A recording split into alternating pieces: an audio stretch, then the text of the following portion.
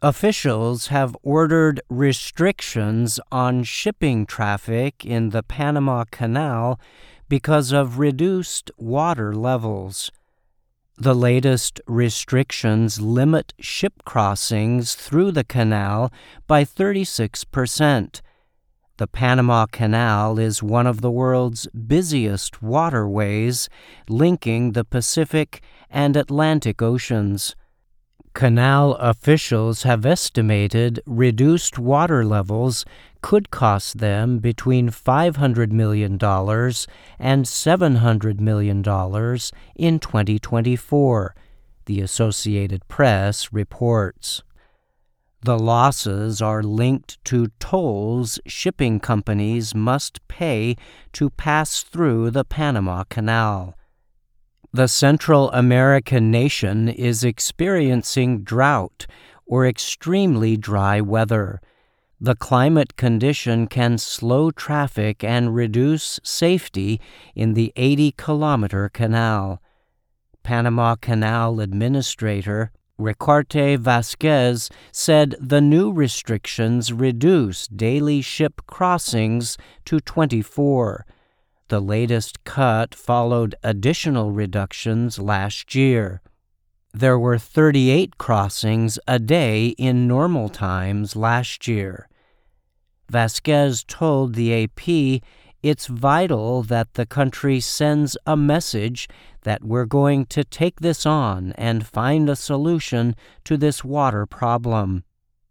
He added that in the first quarter of the fiscal year, the waterway saw a 20% reduction in goods and 791 fewer ships than during the same period the year before.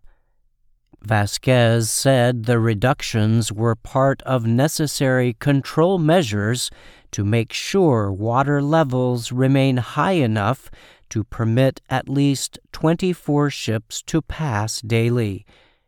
Officials are hoping the situation will improve in April when the new rainy season starts. Weather experts blame the drought on climate change and the weather system called El Niño. El Niño is a warming of surface temperatures in the eastern and central Pacific Ocean. This event usually causes hot, dry weather in Asia and Australia and can drive weather changes in other parts of the world. Vasquez warned that Panama must seek new water sources for both the canal's operations and drinking water. The same lakes that fill the canal also produce water for more than half of the country's 4 million people. The water problem is a national problem, not just of the canal, Vasquez said. We have to address this issue across the entire country. However, Vasquez told Reuters news agency he expects the waterway to meet its latest earnings targets, in part because of recent increases in tolls. I'm Brian Lynn.